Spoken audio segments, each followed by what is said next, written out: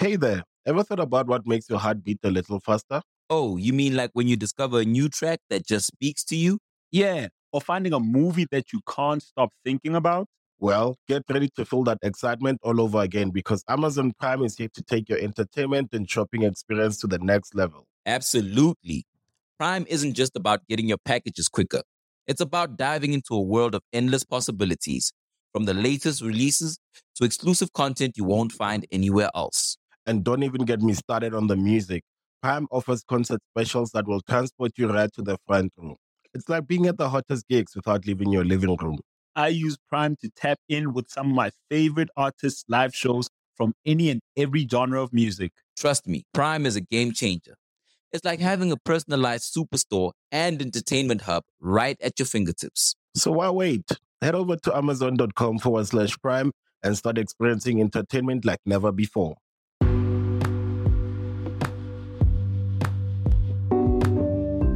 Have you been thinking about starting a podcast, but you don't know exactly where to get started? Maybe you don't know exactly what equipment you should buy or who you should go through with the hosting platforms.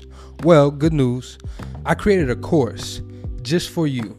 It'll be showing you how to make the fewest mistakes possible on your podcasting journey.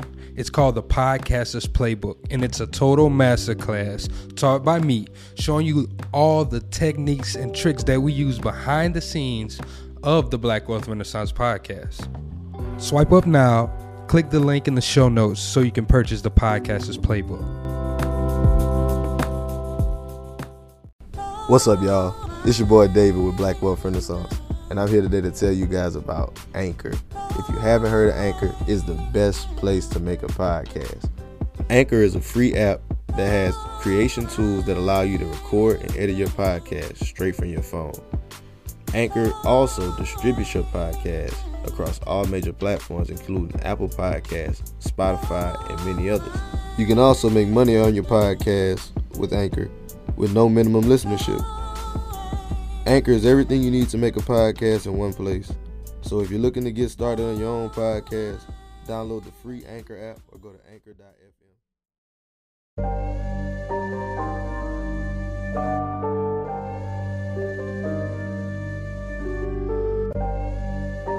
You know the rules of the game. Yeah. You know the rules of the game. I don't care what color. Can you make me 100 million? Let's talk money. Can you make me that? If you can't make me that, I don't want to talk to you. You shouldn't even be at this table. Hey, I got money on my mind.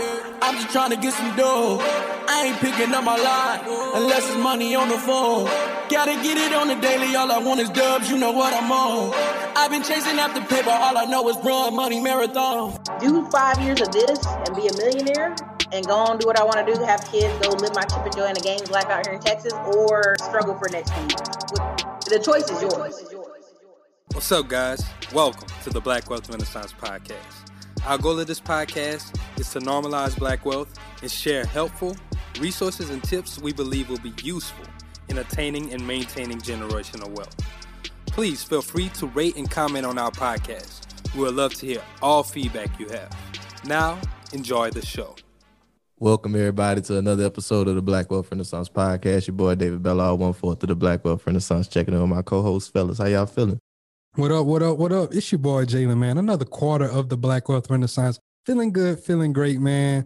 This Saturday just got some high energy, man. Got our sister on here that I can't wait to get deep into what's going on, bro. But before that, I'm going to let my brother Jared introduce himself. Man, what's good? What's good? It's your boy, Jared. Another 4th of the Black Wealth Renaissance, man. I'm just happy to be here again this Saturday, man. I've been working and stuff. They had me caught up for a couple of episodes, but I'm back. Ready to get into this episode. And from what I researched about our new guest, man, it's going to be a great, great episode.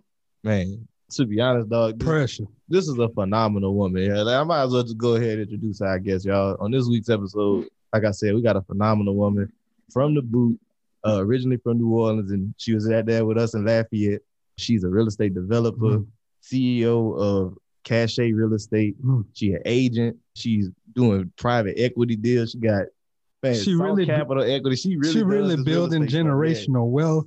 This woman really embodies the word resilience, y'all. Like, man, and I just can't, like, man. Oh, sister, man. Terrica Smith. Yeah, Terrica, how you doing? Hey, y'all. Thank y'all for having me, man. It's such an honor to be here. You know, with Black Wealth Renaissance, you know what I'm saying? Like, I'm just honored. Like, this is crazy, but, I think it's going to be an amazing show. And I just can't wait till we dive into it. Thank you so much. Thank for being you. Here. Yeah. Yeah, because you are we know you got a embodiment. busy schedule. Yeah, and you the embodiment of what this movement is all about, like doing the work and really building generational wealth. So we can't wait to dive into it.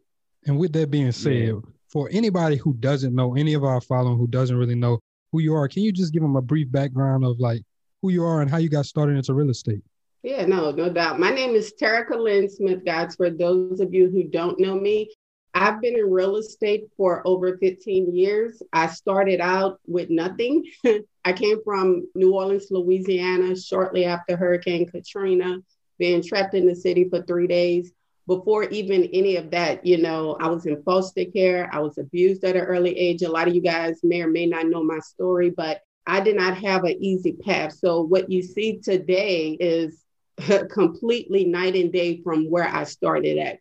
But fast forward to today, I'm a real estate developer, one of the co-founders of Salt Capital Equity Group, one of the largest real estate crowdfunding platforms in the state of Louisiana, along with being a real estate broker for Real Broker LLC and the CEO of Cachet Real Estate, where we have a mix of 23 different realtors throughout the state. So I am honored to be here with you guys. And thank you for having me once again. Hey, I love it. And I know I want to go just into your journey because like the beginning of it all, like I want to go from the beginning because your story, powerful. Like you said, is not what people see today. So Can we go back and like just walk people through them humble beginnings? Yeah, they see the diamond that's shining right now, but we got to go back. Wasn't always shining, right? Yeah. Well, for those who don't know my story, I was abused at the age of 5 years old. My mother gave me over to her drug dealer to settle her debt. My innocence was taken from me forcefully. And through that, it sent me through a spiral effect of, anger and resentment and feeling inadequate and honestly just feeling like I don't even want to be here, and eventually ending up into foster care and going from home to home, not having nobody to want me because I had so many walls built up and I had so much hurt going on and I didn't want to allow people to hurt me again. So I did what I knew best. I protected myself and I didn't allow nobody in.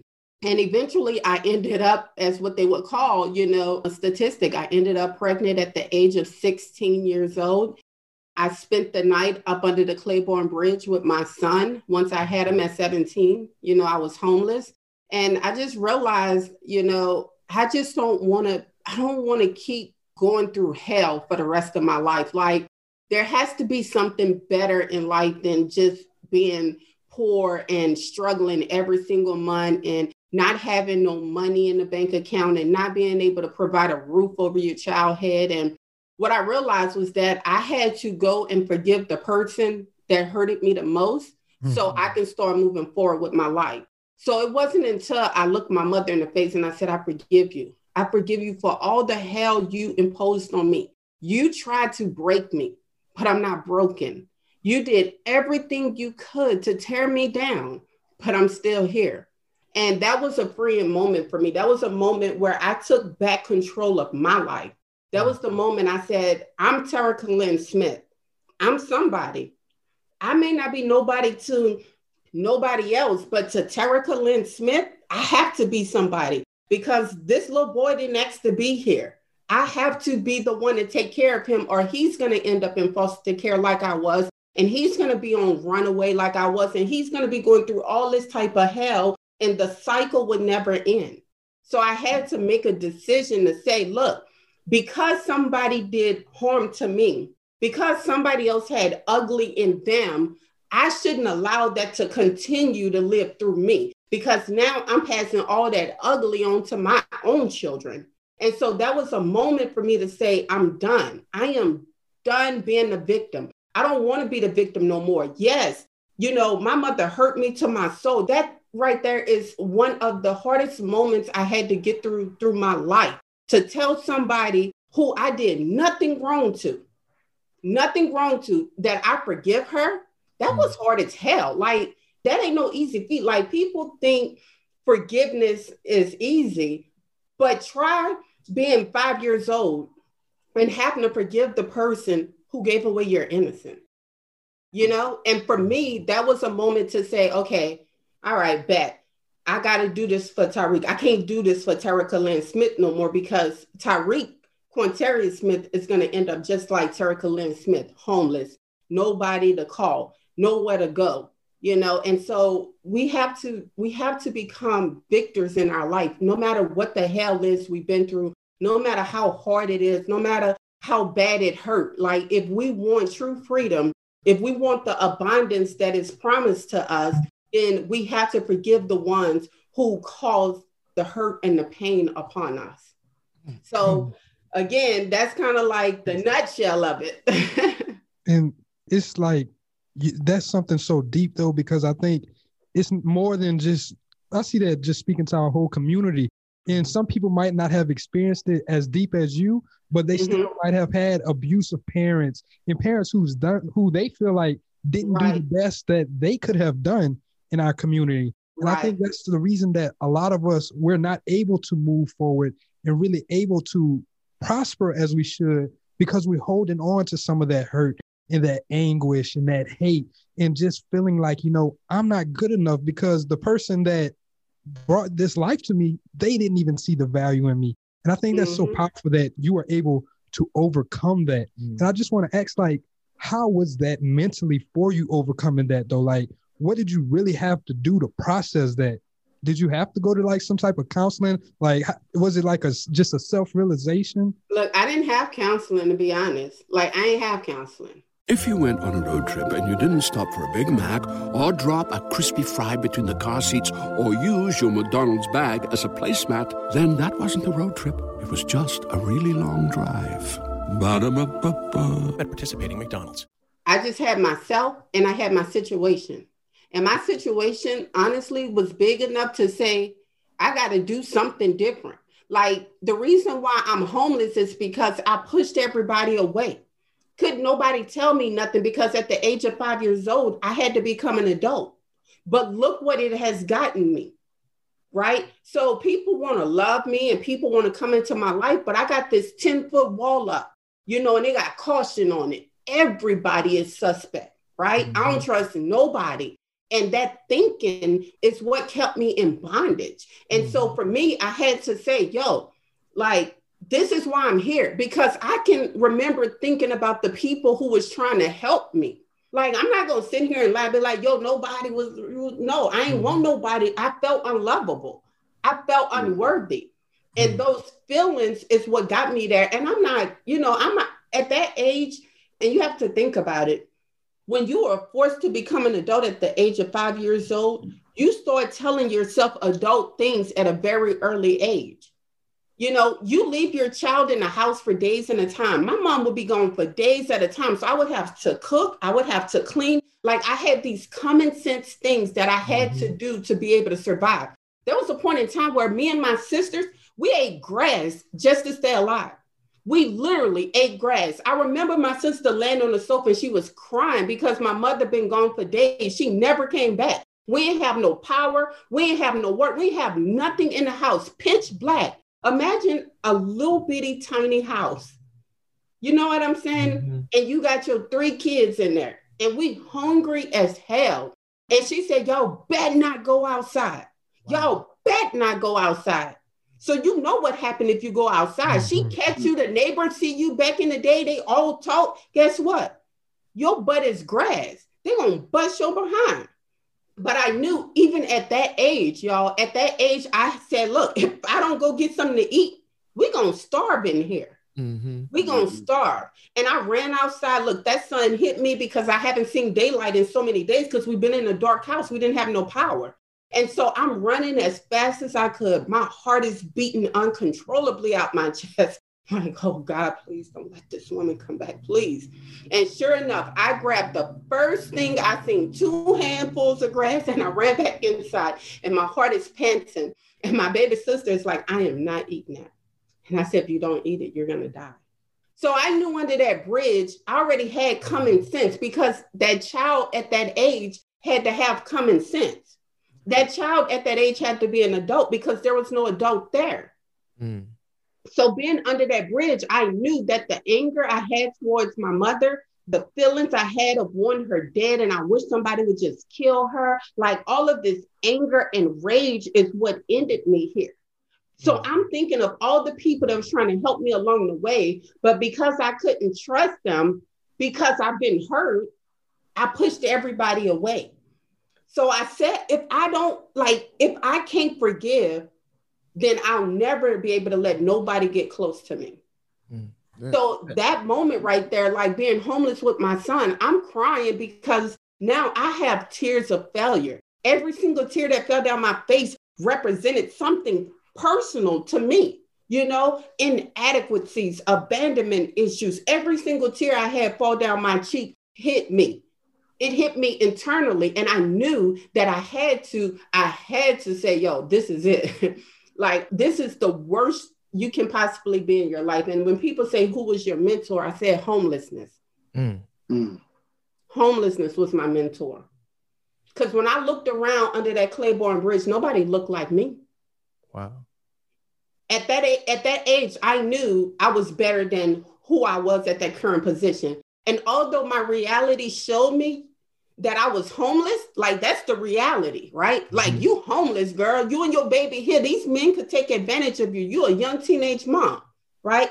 But I could not believe the reality in my head. It was just what my eyes seen. So inside my head, I'm already making the decisions to take me from the place that I'm at right now. Because if I get caught up in where I'm at, I'll still be up under that bridge.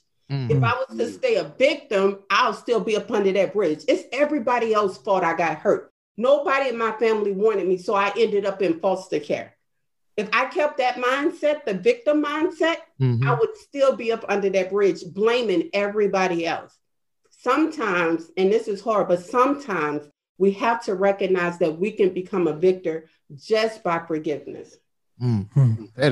That's powerful. Because you said it multiple times in that taking your mindset from that being the victim to the victor. And I think that's very important for a lot of our people to really look at with your own life. Like even I'm thinking myself, like looking in your own situation, where are you playing the victim and where are you allowing yourself to be the victor? So when you under that bridge and you finally you got this vision, what was your first steps away from that? So look, this is when you become a victor, right? I had no money. I just had a food stamp card that I knew I was going to get food stamps on. So I'm literally making phone calls from a payphone, okay? Calling ads in the newspaper saying, can you allow me to move in? I don't have no money right now, but this is what I can give you. That's illegal. That's illegal to offer your food stamp card, right? But desperate times calls for desperate situations. And so for me, I had one guy that answered, and I wrote this in my book, My Life Story, right? And he answered the phone and he said, I'm not going to take your food stamps. He said, but I can't see you and your child homeless anymore. Like I can't see y'all homeless. He said, I have a unit. It may not be the best, but I'll let you stay in there. And when you start working and when you start getting on your feet, then I'll allow you to start paying me rent. Don't give me no food stamps. That was my first hand up in life, I feel, that I accepted. I wasn't too proud. I took it. And when I got into that apartment, I became grateful of all the small things that I wasn't really paying attention to. Like throughout all the hell and adversity that I was going through, I remember those small little blessings along the way that reminded me that something more powerful than me was still in control of my current situation when I look around. And so, coming into that apartment and, finally having a roof over my head, I still had to struggle. It didn't all of a sudden get easy. All right. Like the light bill everything. Right. Yeah, the light bill people don't care that they don't care about nothing, right? They want them tokens, okay? So I still had struggles, but in that apartment complex, it was a whole community of people in New Orleans that just looked out for you. I left my son with strangers to go work at the temp service, to sit out there for 3 o'clock in the freaking morning, hoping they would give me some work. But I wanted it so bad. Mm-hmm. I wanted it so bad. And being in foster care, they have organizations, once you age out, that still give some type of financial assistance. But you got to be there at the wee hours of the morning. And it ain't guaranteed. But by all means, I'm there. You was there. Yeah. I'm there. That's it. You know what I'm saying? And guess what? It was never a point where I was at the temp service and I didn't get no work. I always got work. I think it's because I showed up expecting. You know, when I went to Catholic Charities that help the foster care youth, I went there expecting that they were going to give me some tokens. How else am I going to pay my light bill? I don't got no money. So they got to do something to help me. Now, that's just my thinking. That's not what was real. You know what I'm saying? But that was my thinking process. And I think that thinking process kept me going along the way. I think that thinking process, though, speaks to your faith, like you said, because like you said, whenever there was these small things that would happen, those are the things that kept you knowing that, you know, God is with me. Because, and I had wanted to ask you that, because sometimes people, they go through these things and they find themselves in these positions and they just lose faith in everything. And I'm glad that you touched on, you know, this is what kept me going, because, you know, even though it's as bad as we can see it, there's always a little glimmer of light, like, you know, I'm still watching out for you. This is just a test to see what you're going to really become. Yes, absolutely. 100%. Yes. So, Terrica, you were in the house, you started working. I mean, you making it happen. When did you come into real estate? Like, when was that part of your journey? That's a funny story. All right. So right after Hurricane Katrina, I was like, I prayed. I'm like, because I don't know if you guys know, but Hurricane Katrina felt like the end of the world. Like I thought everybody, I thought everybody was going through this. I didn't know it was just New Orleans folks. You know what's crazy? We had it kind of bad, but not bad like y'all. Like in Opelousas, we lost lights. Like the 337. I just remember it being windy and rainy. Yeah, and we lost lights and like we didn't have water for like a day. But what y'all were experiencing, once we heard the news, we're like, oh my God. Yeah, it was bad. Like I remember. All right, so let's just talk about Katrina real quick, right? Yeah, let's go. So the day before, let me tell y'all how crazy life is. I had no clue what perishable items were. Like nobody just never told us that. So they're like, yo, y'all need to go get y'all perishable items. And I'm like, all right, cool. So look, I'm going to get pork chops. I'm going to get all kind of stuff. I have no clue what perishable items is, but I'm like, yo, we're going to be stuck in here for a few days. I need to make sure we eating good, okay? Yeah. Now, obviously, they ain't perishable items, okay? Yeah. But the night Katrina came, it was like a train coming. Like, it got serious. And what a lot of people don't realize, and I just want to say this for the world to know, people didn't just stay in New Orleans because they love New Orleans. We stayed because we were poor and we didn't have no money. And then right before Katrina, they had us evacuate for another hurricane. So if you don't got money and you already evacuated, and now they send another hurricane come and you got to evacuate again, you're like, yo, I'm going to ride this one out. Shit. And that's what we did. Like that last one wasn't all that. I'm staying. Yeah. And then if you did have the resources, you had already burned it for the first trip. Yes, that's it, you know? So I'm like, all right, so then it's not like a train about to just straight hit our apartment complex. It's like a loud whistle, like the loudest thing I ever heard. And I remember my body shaking on the inside, like, I'm about to die. Like, you can't go nowhere. Like, it's kind of that feeling where you just want to get out of your skin. Like, what the hell is going on right now, you know? And they had this huge tree behind the apartment building, hit the apartment complex. Bow! And it was like, then it got real, right? So the next morning, because when you hear things falling, you got to get into a safe place in the bathroom, in the bathtub, and you just got to put your head down. You got to wait, right? You got to pray nothing come through. The next morning we wake up, the whole entire area is a wreck. And so now you hear people on the back of the truck saying, leave the city, it's about to flood. And you're like, wait, first of all, I don't know how to swim. I'm going to get out of here. I don't know how to swim. That's my first thought. Like, I'm about to drown, okay? Like, I'm not even about to put up a fight no more because homegirl can't swim. Her kids can't swim. Nobody around me could swim, okay? Then all of a sudden, power lines start hitting the ground and fires start breaking out. Fires everywhere. So now you got to be careful. I'm like, God, I know that this is the rapture and you have not come and taken me. But I promise you, if I make it through this for the next hurricane ever in history, no matter what part of the world I'm in, I'm flying out of here. And I'm taking my whole entire family with me. Please, God, just get us from this situation. My husband, who was my boyfriend at the time, he was siphoning gasoline out of a car with a water hose to get gas because none of the gas stations was operable. This was before social media. So while he's siphoning gasoline, trying to put it into another car to get us to safety, he hear his mother and sisters and his family is trapped on top of the roof. Damn. Gator swimming. So it was like hell. So I was like, all right, I can't this is too much. So we made it through Katrina. We ended up in a city called Lafayette, Louisiana. I ain't know nobody in Lafayette, Louisiana. I knew 0 people, okay? But what I did know is it took us 5 days to get from New Orleans to Bow Bridge.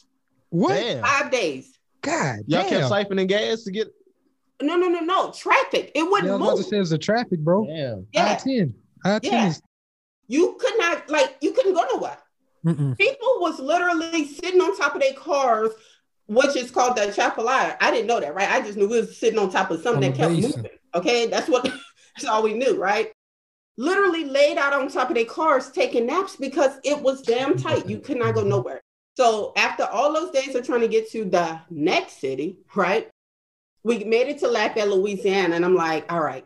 Before I was homeless with my son, before I became pregnant, I was selling magazines on the road going door to door. And I would ask people, yo, what do you do for a living? What do you do for a living? And they'll be like, oh, I'm in real estate. Oh, I'm in real estate. So that was something that always stuck with me. Mm-hmm. So when I got to Lafayette, Louisiana, I'm like, I got to find something to do. Like, I need a career. So I was like, I'll get started in real estate. So I went to real estate school, y'all. I had no clue what they was talking about. Nobody in my family talked about interest rates. Mm-hmm. Nobody talked about mortgage. Like, they talked about none of this stuff. So I'm sitting in class and this language is foreign to me. I have no clue about this language. First time hearing that type of stuff, yeah. So I'm the one in class like, what is an encroachment? What is a mortgage? What are interest rates? Like, you scared to ask these questions. Yeah, look, I knew one thing. Whatever was before me, it had to be better than what's been behind me. That's what I did know. It got to be way better. So if I got to ask questions, David, to get to where I need to be, guess what? I'm going to ask a million of them questions. Okay? So I'm sitting in class, y'all. I felt that test not once, not twice, but 7 times. 7 times. I remember going to the real estate commission in Baton Rouge, and then they got one in Lake Charles. Not the commission, the exam place. One in Baton Rouge, one in Lake Charles. Y'all both know they about 45 minutes to an hour away. Either way, right? And every time I felt I'm coming back crying, snot boogers into, I hate real estate. I ain't gonna never do it. And then you know what? I'm back on the phone, PSI. Yes, I would like to schedule my, please. They're like, it's $100. I'm like, yep. And then I got to go $100 to go retake the test because I didn't have a lot of money again. So finally, after the time of passing, I'm like, yes, I just passed my real estate exam and now I'm about to go be rich in real estate. And guess what? The first year I did $5,000 in sales, and I think it was pity sales. Like, I think people felt bad for me. Okay. Like, realtors would give me the worst of the worst properties. And I'll be like, oh yes, I got a listing. I'm so excited. And then eventually I realized this.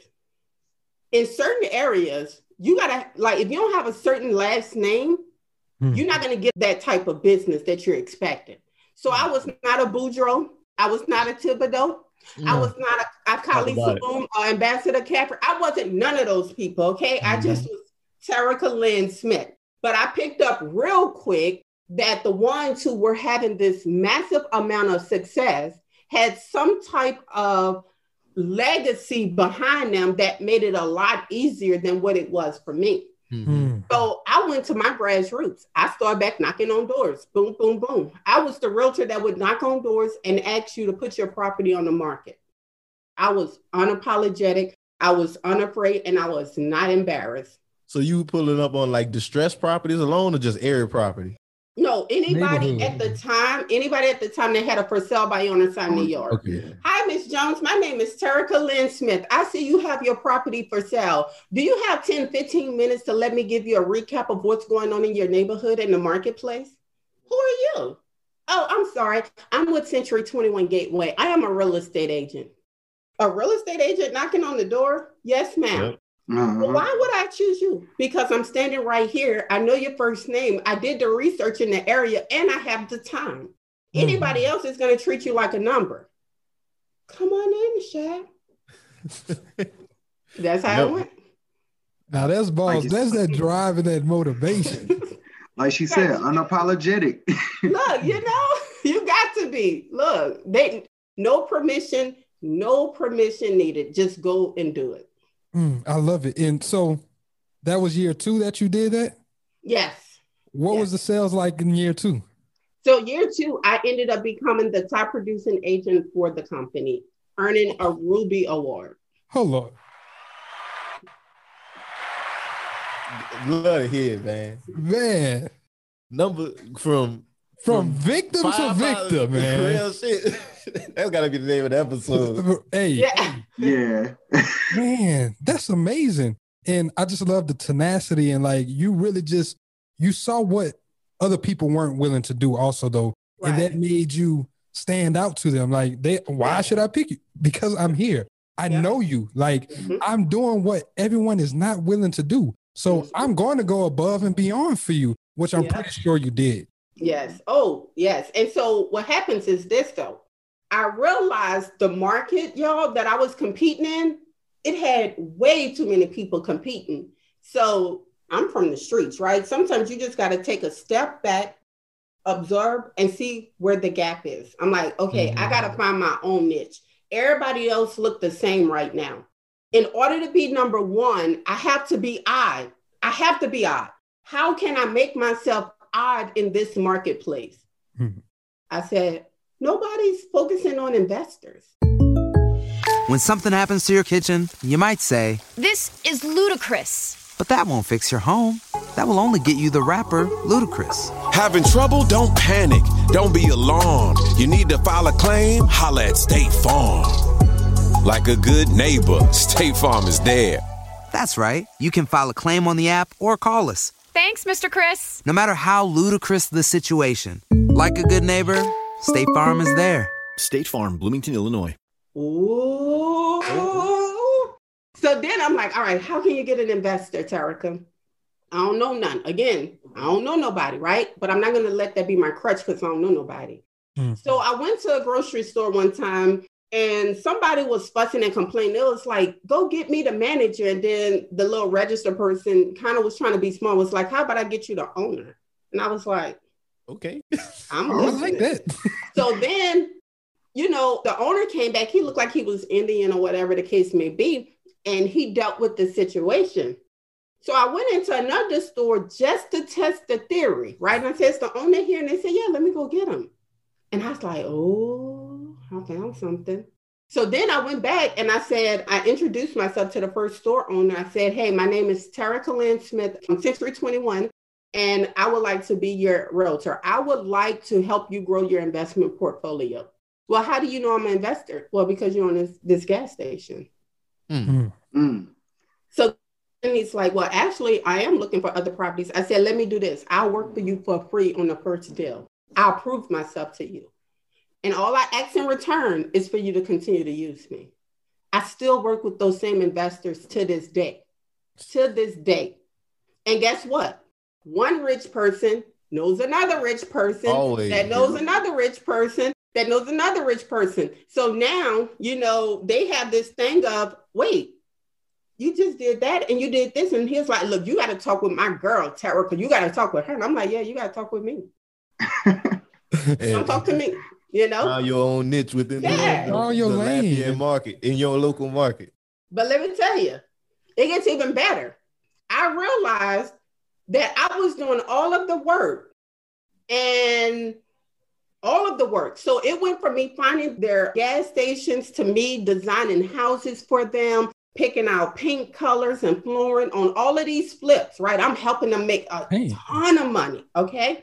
And I ain't even tripping. But one day I'm sitting at the closing table and the attorney says, so are you the person that designed the property? And I was like, yeah. And he was like, oh, I need to talk to you because I got a few houses I would like.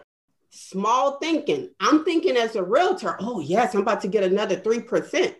And he asked me to pass this check on over to my client. It was 6 figures. Oh wow. Ooh. Now, I'm not one that's greedy, but I'm also not a fool. So I was like, I ain't saying nothing. I just paid attention. So I passed him his check. We shook it up. We still 100 to this day. I'm not lying to you guys. We still 100. I passed him his check. That was the last day I ever worked for 3% again. But because you understood after that point. So then I said, when my investors came back to me, that's like, all right, we about to do another house T. I'm like, yes, we are. But you're going to give me 50%. What was that? What was their reaction? How was the reaction? Yeah. I'm about that 50%. You don't even got money. I lost all my investors but one, y'all. I was okay with that. I was okay with that because I knew that I can go make 3% if I needed it. I was okay with that.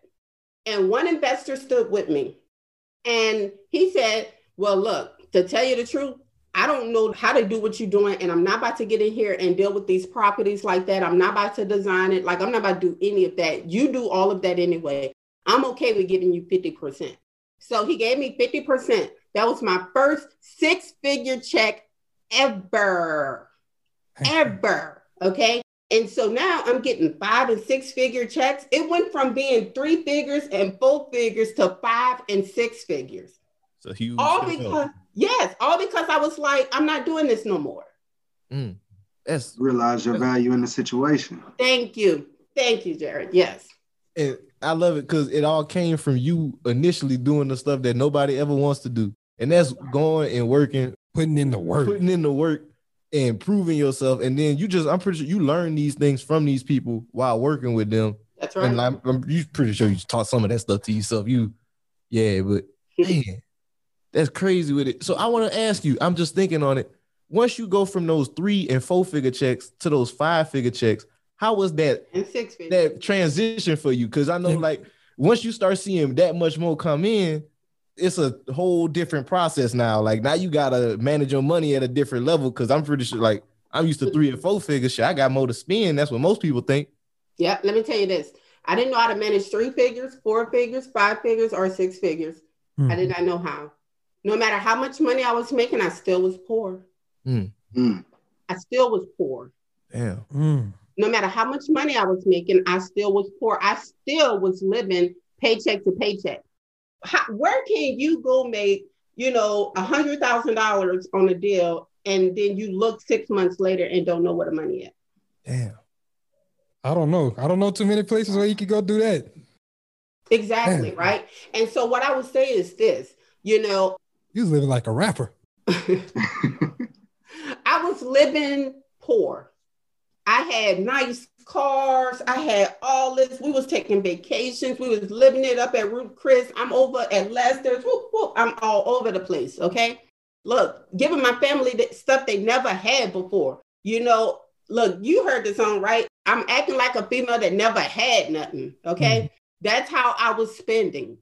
Again, you got to step back. You got to assess the situation and you got to see where it's weak at, where it's broken at. And I was broken in my mindset. Nobody never taught me financial literacy.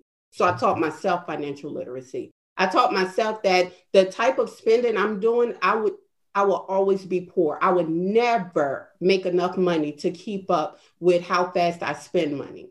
So when was the aha moment? When did that happen? That happened whenever I look back and I couldn't find out what $100,000 went. I could not figure it out. Like I had nothing to show for it. I mean, of course I had I had some Gucci boots. I had some stuff, but it wasn't like, look, at this point, I don't even like you Gucci boots no more. I want my money back. I was like salty, like, with my money, but I didn't know, y'all. Like, I didn't have no financial literacy, and people are embarrassed to say that, but Like I said, nobody was talking about real estate when I was growing up. I had no clue.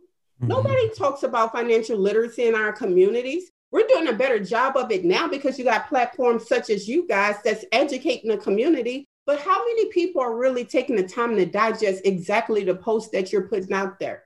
Not a lot. I'll tell you this. I know for sure the more informative posts, they do less than the people when we just talking about some BS. That's right. That's right. People, and including myself, right? Like we are comfortable with what we know. It becomes uncomfortable when we don't know it, right? And I remember I was like, all right, I'm ready to go do a property on my own. And my banker was like, okay, Terrica, we'll look out for you, right? And so he was like, fill out this personal financial statement. And I'm like, I ain't gonna tell him I don't know what it is. So I go home, I'm Googling it, I'm YouTubing it. I don't understand this. It's like money coming in and money coming out. And I'm like, yo, I don't know how to do this. So I'm going to just try to rig it up and hopefully he don't pay attention to this form.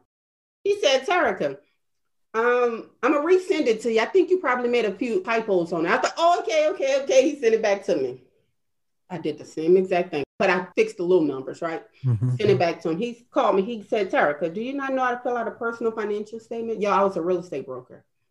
He said, no, nobody never taught me. He said, how about we go to coffee and I teach you how to fill this out? He said, if you want to be a millionaire, you have to know where your liabilities and assets lie. And right now you have no clue what's going on. I said, okay. So he took me out to coffee and he showed me how to do it. And from there, I do it every single month. Every single month, I'm tracking liabilities, assets. And now I understand how to do a personal financial statement. That's powerful. And I love the fact that he took that step and invested into you to want to see you win. Yes, he did. I'm forever grateful. Let me tell you something. I read on the internet a few days ago that networking can put you in rooms that, education or something like that won't, or something like that. Somewhere I read that, right? And I thought about the relationship that I have with my banker. Like this bank would write me a check for $1 million right now if I asked. But it's because before I was like making all this money or whatever in real estate, I would send them every last one of my investors as a realtor. And I would go to the bank and I would have conversations with them and I would know all of the teller names. And whenever my account was negative and overdrawn, they would call me and say, Miss Smith, do you have some money to put in here? We don't want to hit you with the late fees. Them relationships. That's what built. And that's you already know what I'm on. That's a transformative relationship though. Like that's not just transactional. Like you could have just been there every time I'm just trying to close a deal, but you actually knew those people and they wanted to see you win as much as you wanted to see them win. Jalen, they loaned me money and my credit score was 580. Damn. They did it off of the relationship. Yeah. The relationship. Like everything on paper, I was not supposed to get no money from a bank. They did it based off of the relationship. Years of me sending people there, years of me being Terrica, speaking to everybody, even a janitor, just talking to everybody. I'll have a conversation with anybody if you put me in a room with them, and that right there is what allowed me to be able to get a loan from them. Now they'll write me a check, like I said, for $1 million, no issue. That's powerful.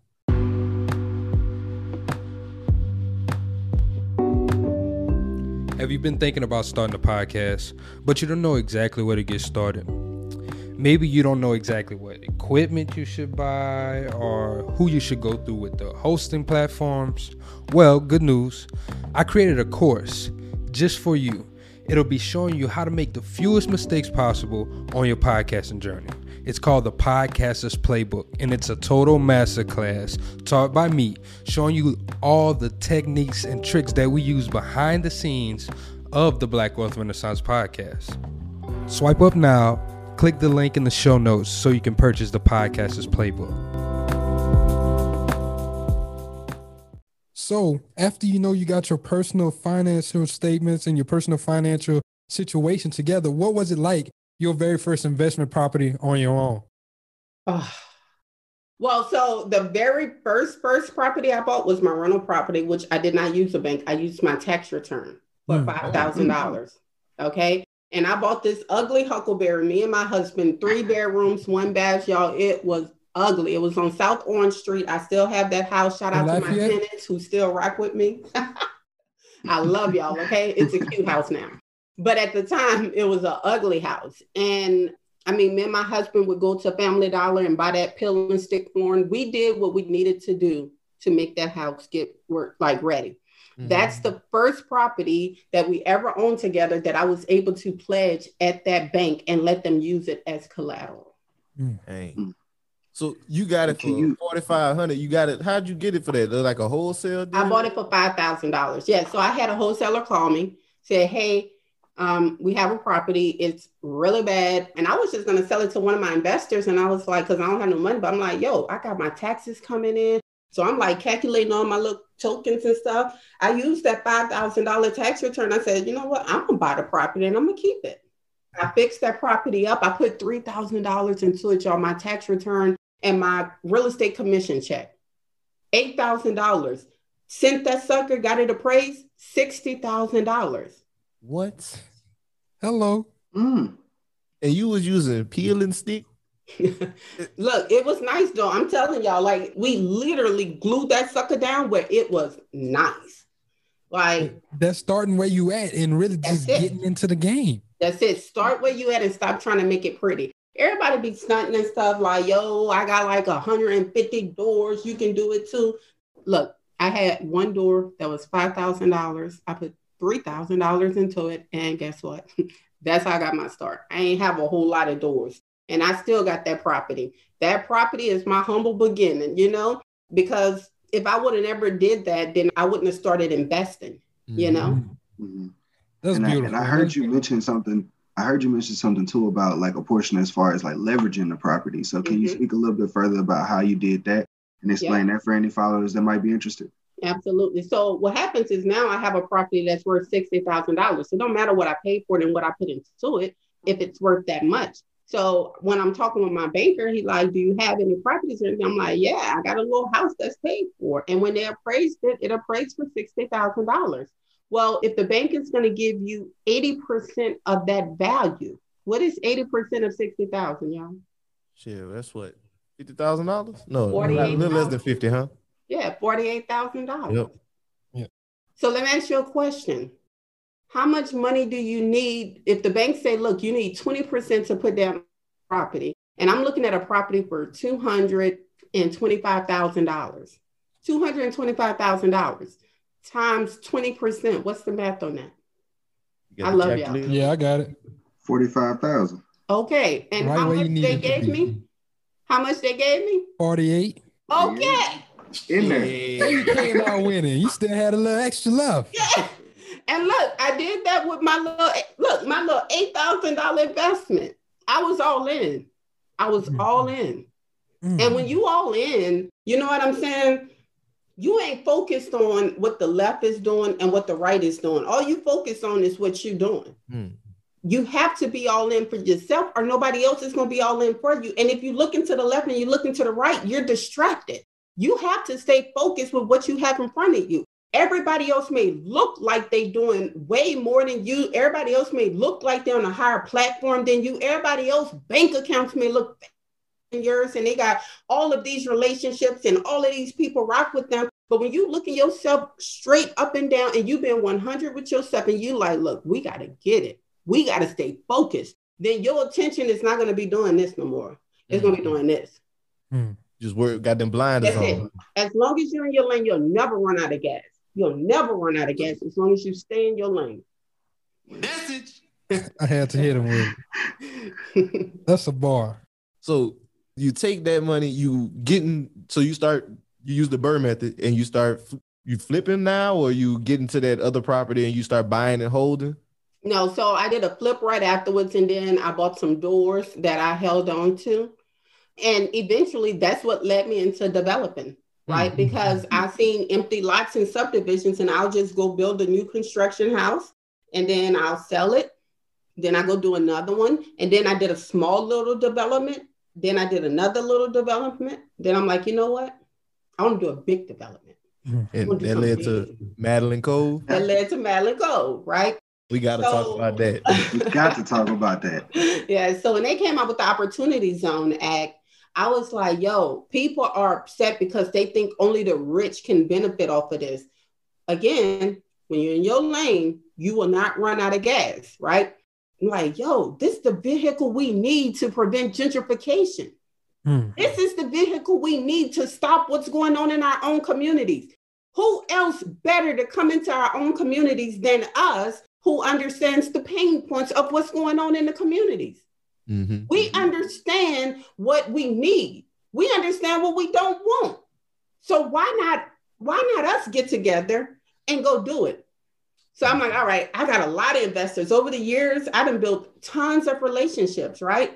And so finally I was like, I started talking to all my normal investors who I've made millions for, y'all, millions. They start looking at me with a side eye. Like, why you want to invest over there? Like, what you mean over there? You don't have a problem flipping a property over there to them. But you, whenever it comes to building a whole community, it's a problem. So what's going to happen when you build a community? This is what people need to understand. When you go in and develop a community, you are increasing tax dollars. And when you have increased tax dollars in communities, your voice becomes much louder. And you don't have any value, then your voice is not really heard.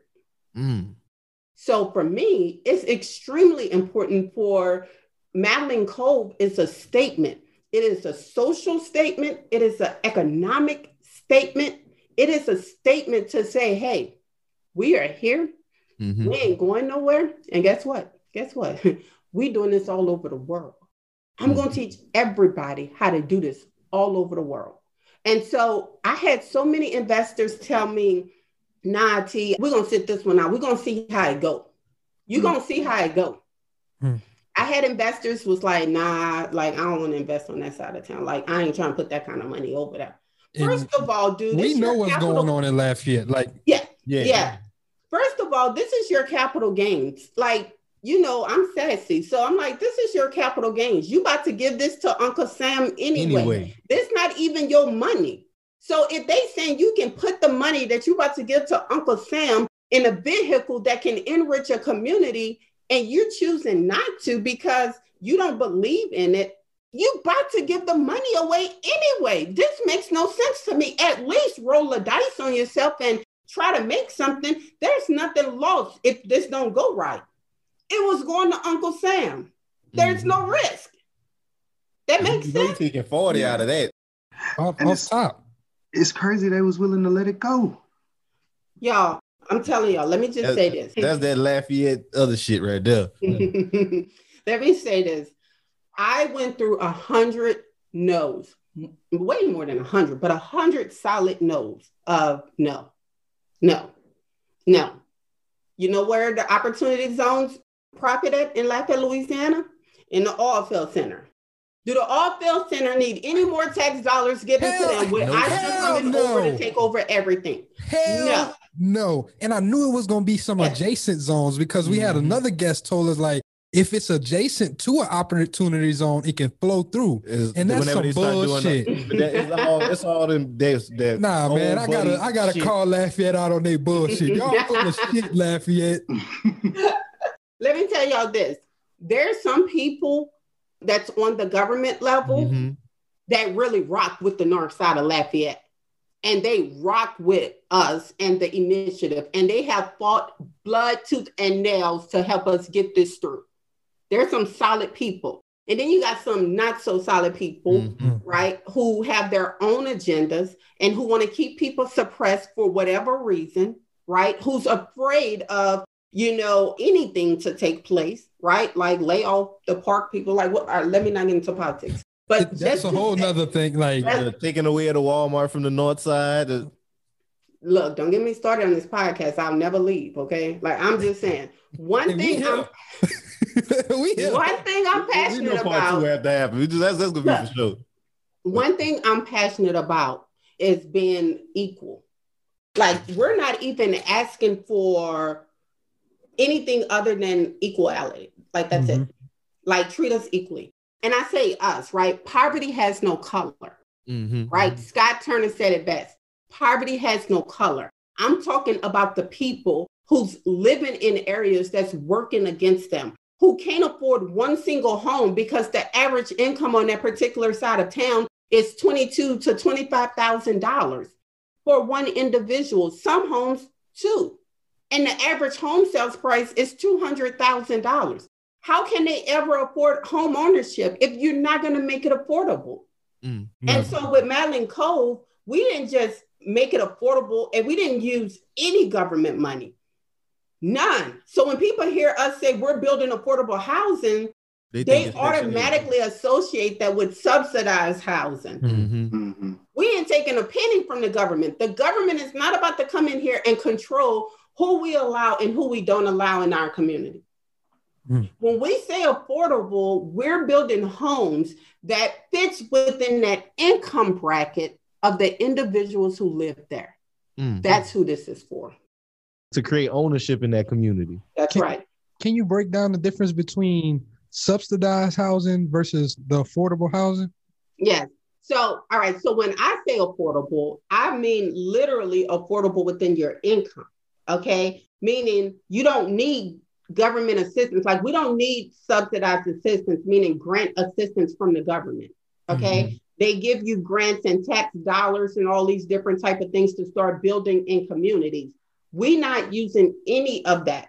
We're using our own money from our bank accounts and capital gains money, right? That would be paid to the IRS, and we're developing the community. So affordable to us is building homes that are within your price range and your income bracket. Their income is not about to go up right now unless minimum wage go up. So why not meet them where they at? We have to have a hearts and mind change. So not only am I working with the community in regards to building these homes, I'm working on their mindset because to be a homeowner, you have to be able to retain this.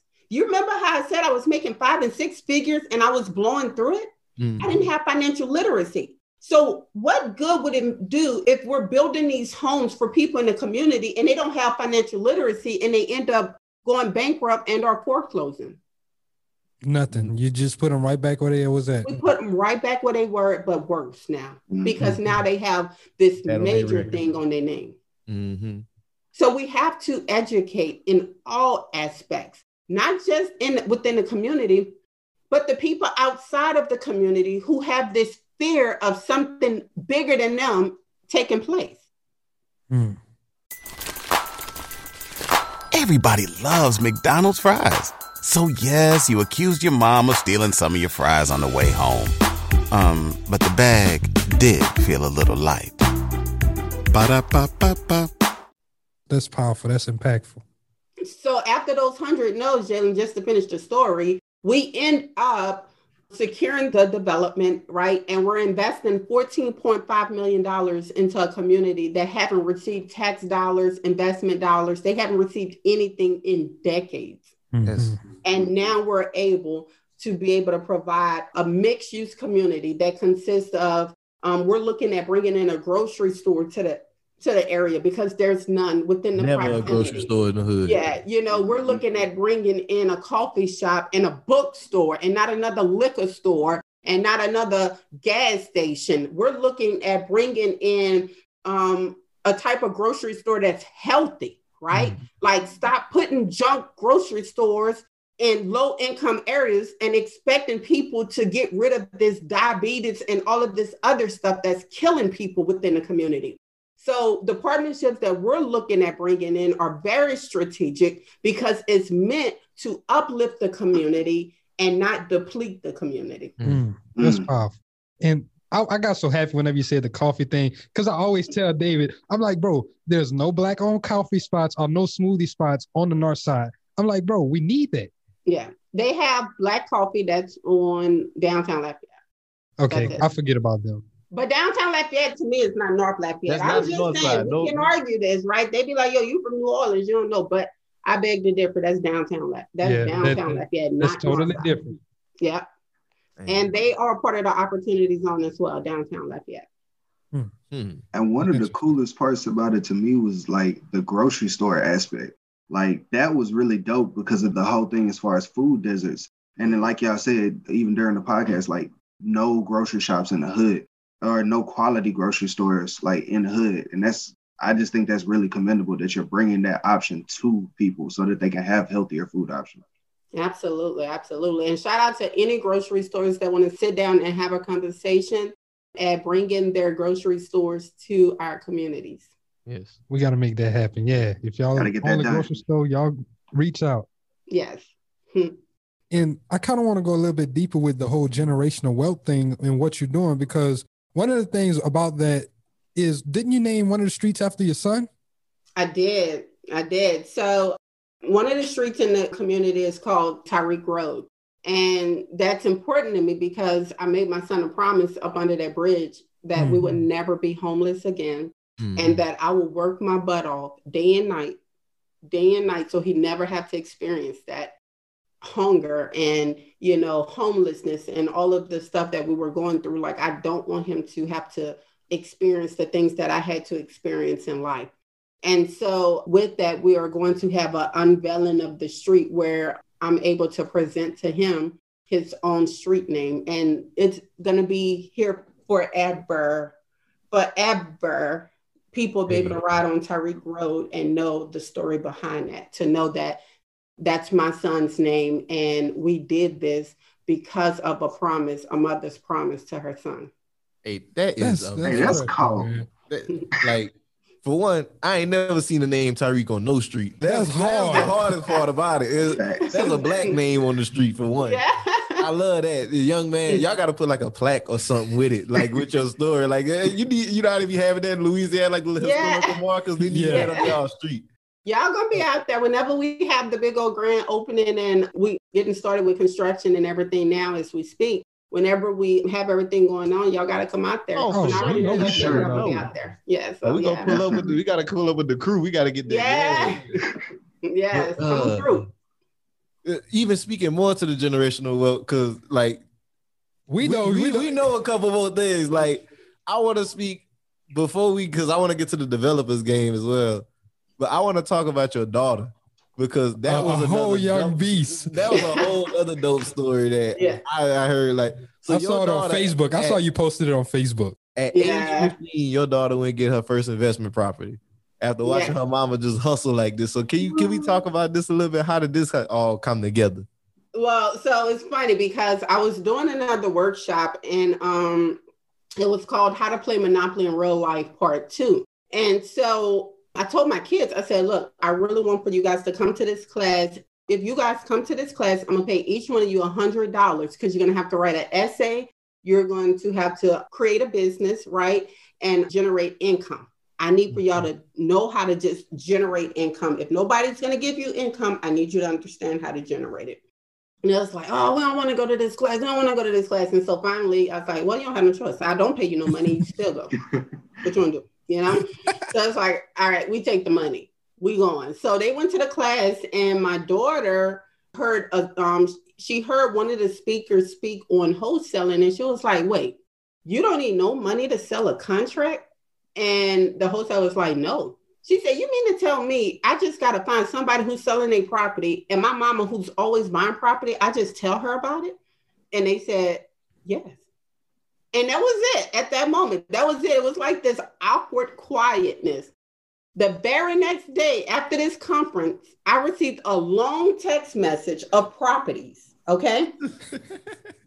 And not only did I receive it, in the class, we taught how to, figure out the value and all other type of stuff. So she said, she sent me over the comps. She sent me over why they selling. She sent me over the addresses and the sales price. And I'm like, oh, okay, she's serious, right? So I'm looking at them. I'm like, nah, none of these are really good for me to buy. So then finally she hit me up and she called me. She said, look, Ma, I'm about to send you another property. If you're not interested, I'm going to sell it to somebody else. I'm like, okay. So then she told me about the property. Now, mind you, I'm very familiar with street names in our community. I'm like, oh, this sounds good, right? And so she was like, they was asking $100,000 and some for it, but I talked them down to about $80,000. Said, wait, you negotiating? I know. I'm like, wait, you negotiating? It's like, you 15. Like, she's 15 at the time, y'all. So I'm like, okay. So then I'm like, well, give me the information. So I get on the phone and I talk with the seller, and he said, Ma, that's some daughter you have, right? And I'm like, yeah, I know, right? He said she was not afraid to ask me to go down on my price. And I said, and I think most people are afraid to ask. Your 50-year-old daughter. Look, so, no money in the pocket, neither. None. So then we go ahead, we talk further. I do inspections. I find some stuff. And so we end up picking up the house at $65,000. Phenomenal deal.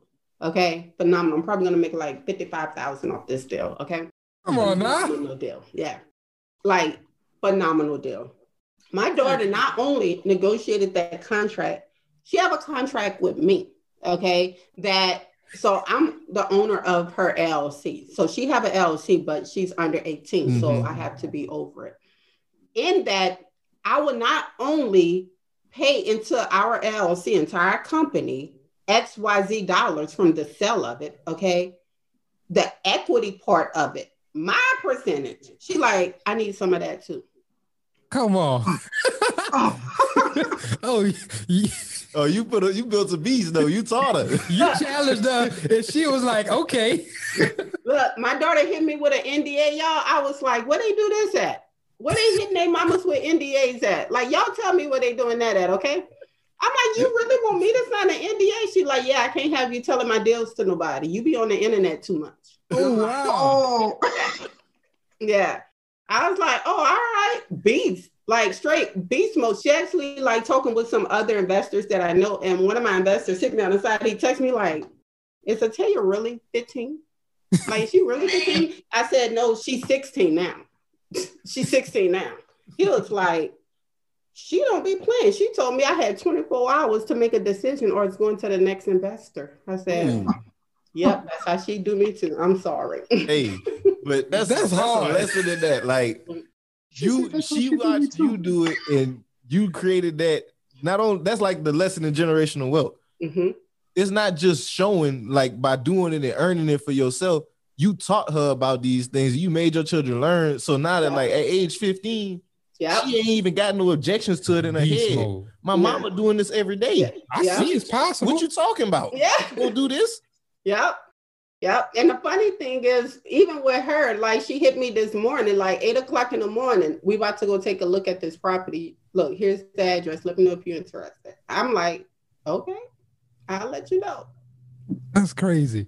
That's wild. Terrica, I do have a quick question. In there, you mentioned when you went to the property, y'all did some inspections and you got the price down even lower. Can you talk about that some, like how that works for? Yep.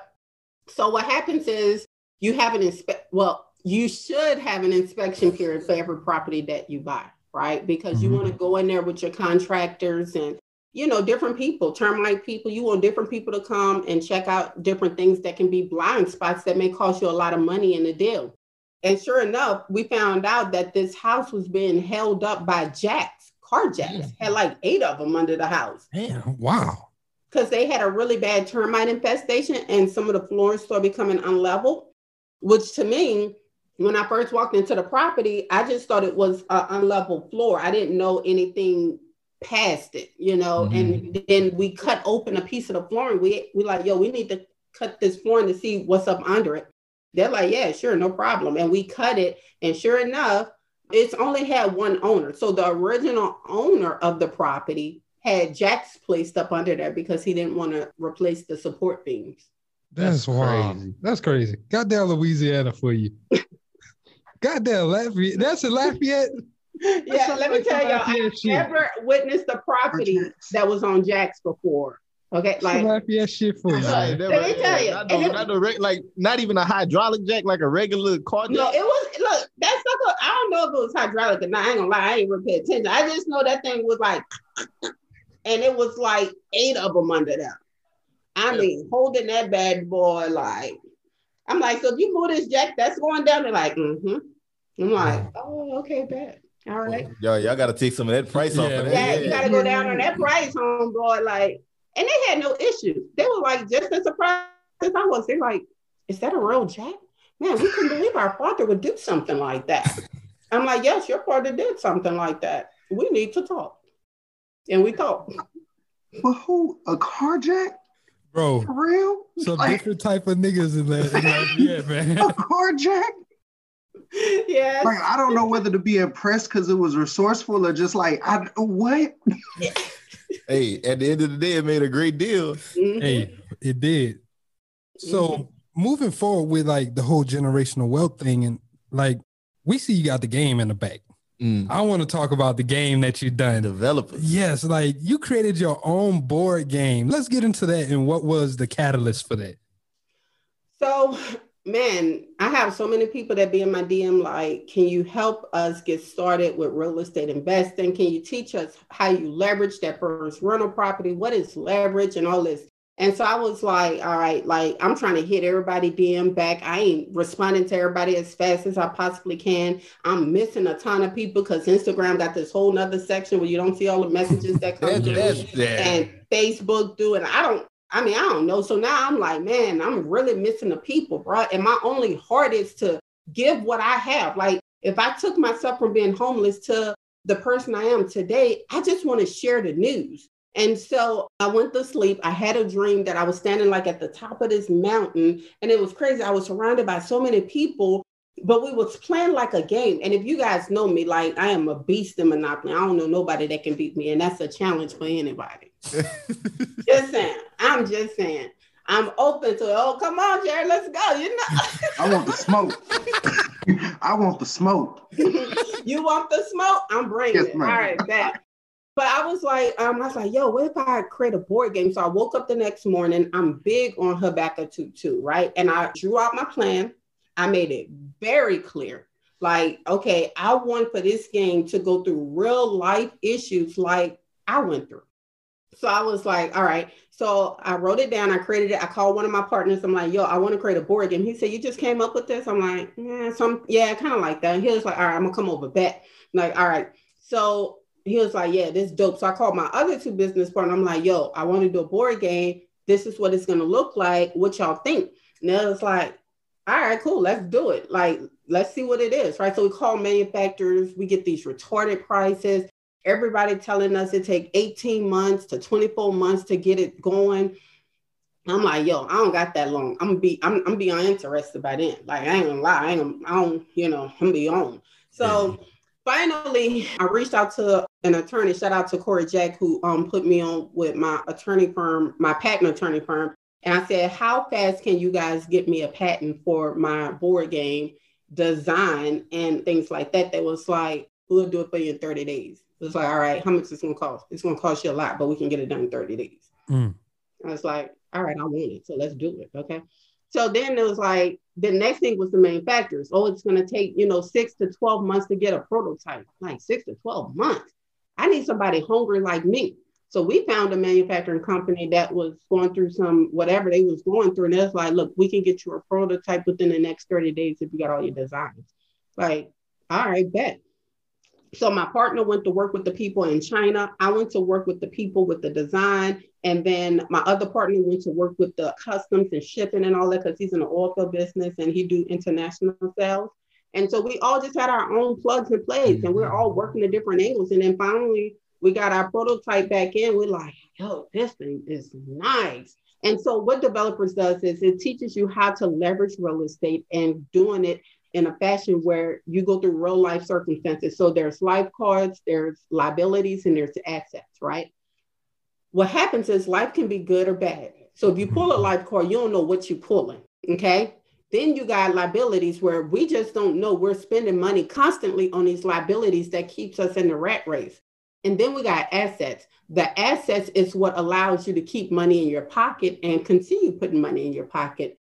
And so you got to make your way around the board, acquiring different properties in different industries so you can end up with the keys to the city.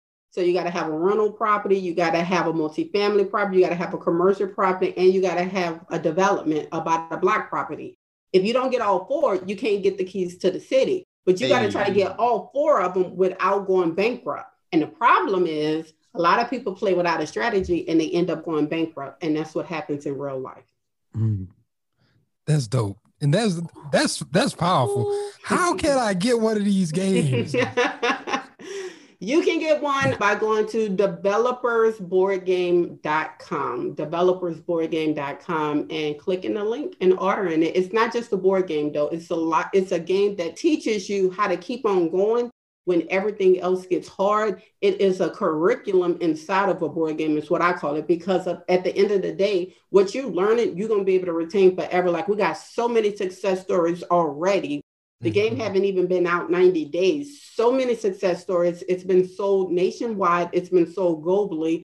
I mean, we got orders in China. We got orders in Canada. We got orders in Mexico. We even had one in Germany, right? Yeah. So the game has made its way literally around the world. And I think it's, it's bringing a fun vibe into the family homes. A kid hit me up on Instagram and was like, I freaking love this game. And I'm like, yes, I love you too.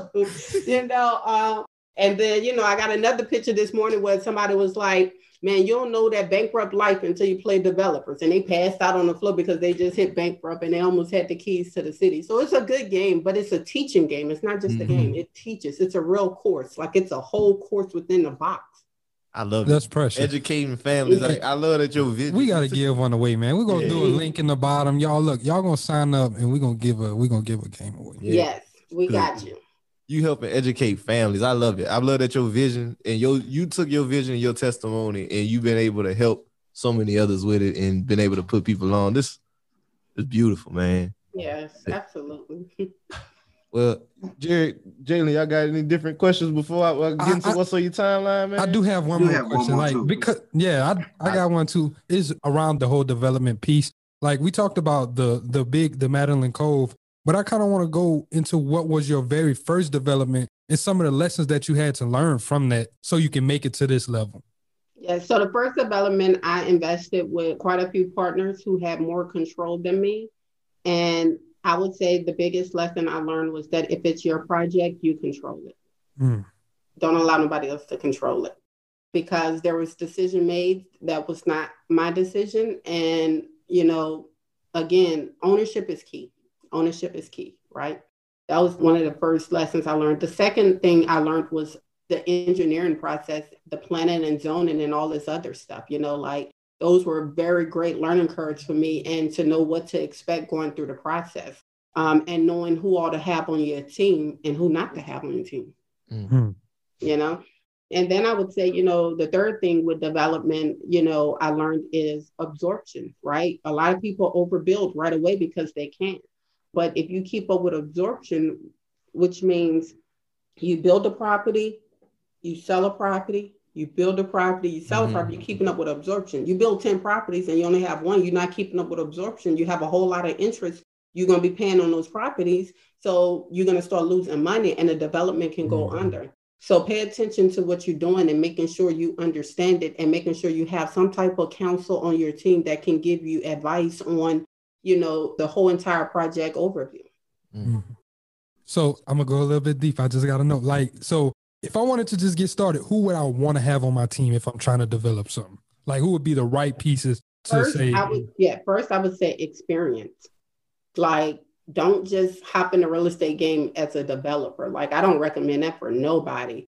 If you're wanting to hop in and be a developer, then work with a developer with you on that project. Don't do it by yourself. Pride leads to destruction, and you'll have a whole lot of blind spots that you could not foresee. So experience, is number one, whether it's you and or someone else who have development experience. You need an architect on your team. You need an engineer on your team. You need legal on your team. You need designers on your team. The architect can frame up the house and everything like that, but the designs, colors, and all that kind of stuff, you need a designer on your team. You need a realtor on your team, somebody that's going to bring the marketing, and make sure that it's, top notch. You got to have the right builders on your team, making sure that your contractors are doing a fantastic job, doing that property. So it's a lot of people that you need on your team, but those would be some of the top ones. Okay. Thank you. Hey, appreciate that. That's man, the teams. Yeah. What you got, Jay? I ain't gonna lie. I got a lot of questions, but I ain't gonna keep you all day. I got a good part of here soon. I'll let Jay go. Yeah. I got you. My last question I was just gonna ask was just for like any of the audience who's like not as well versed on, I guess, real estate or how things work. I know you said at one point you were fixing and flipping and then you transitioned to developing. Can you kind of explain the key differences in those to people, like as far as fixing and flipping versus like fully actually doing development? And you kind of spoke to it as far as like code and stuff like that. Mm-hmm. Yeah, so flipping is, you're buying one single property that's already built, okay? And it needs some type of renovations to be brought up to, market value, right? It's below market value. You're getting it at a discount rate, and now you're going to go in and make it pretty. That's a rehab. That's a flip. Development is when you go into an area where it's raw land and you build the streets out yourself. You go in and put the roads, you put the sidewalks, and you build the houses from the ground up. That's a development. And so the difference between the two is night and day. Mm-hmm. Well, thank you so much. We appreciate that. Yeah, for the clarity. So now I'm going to the last question that I got for you, Terrica. So I want to ask you, and we ask everybody, what's on your timeline? What's something that you've seen on social media, something that's going on in life, anything that you've seen that you just want to speak on? I would say the thing that's on my timeline that I feel, I would say very passionate about and that I would speak on is that, so what I don't do is get into politics or anything like that. Like I don't, have social media wars or anything like that. But I would say the South is equally as important as the rest of the world. And I would say that because the oil field industry is what keeps us breathing, believe it or not. And with the moratorium on oil and having oil shut down can suffocate any marketplace that, 60% of its reliance is on that. And, I think over the years, the South has become more diverse into the medical field, but you have a lot of families that rely on the oil field to provide for their families, and everybody's affected when the oil field is shut down in the South. The grocery store workers, everybody's affected. There's money circulating. Yes, not just the oil field workers. And so I think it's equally important to know that the South matters too. Mm-hmm. I didn't even think about it like that. I ain't even gonna lie to you. You think about it from just the environmental standpoint. Yeah. It is a lot of people that rely on oil. I mean, just think about like how many. Yeah, I know a lot of people I know that work in the oil, like they work offshore. Yeah. Dang. We're gonna have to find some type of happy medium. Yes, we do. Gotta help the South out. Yeah, but Terrica, please let the people know where they can follow you, where they can keep up with you, everything that you got going on. Yes. So, guys, you can follow me on Instagram at Female Real Estate Mogul, or you can just simply type in Terrica Lynn Smith into all platforms, Facebook, LinkedIn. My website is terricalynnsmith.com. I'm super easy to find because there's not a whole lot of Terrica Lynn Smith. So you can even type it in on Instagram, and that's where you can find me at and stay up to the latest. Yeah, I love it. Thank you so much again, Terrica, for coming on the podcast. This has been amazing. Thanks for having me. Thank you for sharing your story, your testimony, and educating our audience. Yeah, please let us know when that development gonna be. Yeah, we gotta pull up. All right. No, y'all definitely in there. Y'all just gotta make sure y'all come down. Y'all big time now. Y'all all over the rest of the world, so. Nah, Lafayette's still in our heart. The boot is home. We gonna be back. All we need is a date. That's it. Bet I got y'all.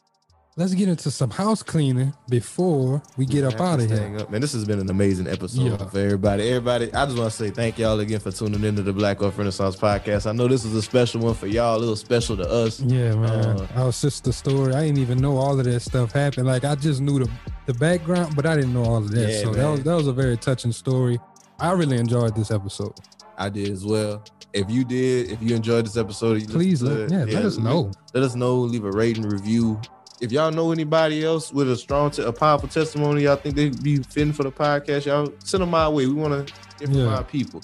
But other than that, I want to say the Podcasters Playbook. Yeah, y'all definitely purchase the Podcasters Playbook. If you would like to learn, if you would like to start a podcast, if you're interested in it, tap in. Y'all click that link below to get the Podcasters Playbook. Also, if y'all just want to learn a little bit, I got a free webinar just so you can get a little taste and see what's actually all in the course. But it's speaking about monetization, editing, how to market your podcast, and really just launch it and build it from the ground up. Y'all tap into that. Also, I want to give a shout out. I ain't done it in a while, bro. To one of our last comments, man, on the podcast. Just give a shout out to the 50/50 Club. Somebody said this was such a joy. Their neighbor sent them the podcast. Keep up the amazing job. And so I just want to give you a shout out, 50/50 Club, and shout out to your neighbor for sending you the podcast as well. Yeah, hey, sure. appreciate y'all. Appreciate y'all. You're the truth. Unity in the community, man. I love to see it. Keep spreading the message and the word. That's what we here for. That's what we gonna keep doing. Like we just said, hey man, we love y'all. Yeah. We rock with y'all. Yeah. We gonna be back next week with another one. Thank y'all for having me. I love you guys. Thank you so much. We love you too. Bye. Bye. This is Black Wolf Renaissance signing out. Peace. I got money on my mind. I'm just trying to get some dough. I ain't picking up my line unless it's money on the phone. Gotta get it on the daily. All I want is dubs. You know what I'm on. I've been chasing after paper. All I know is run money marathon.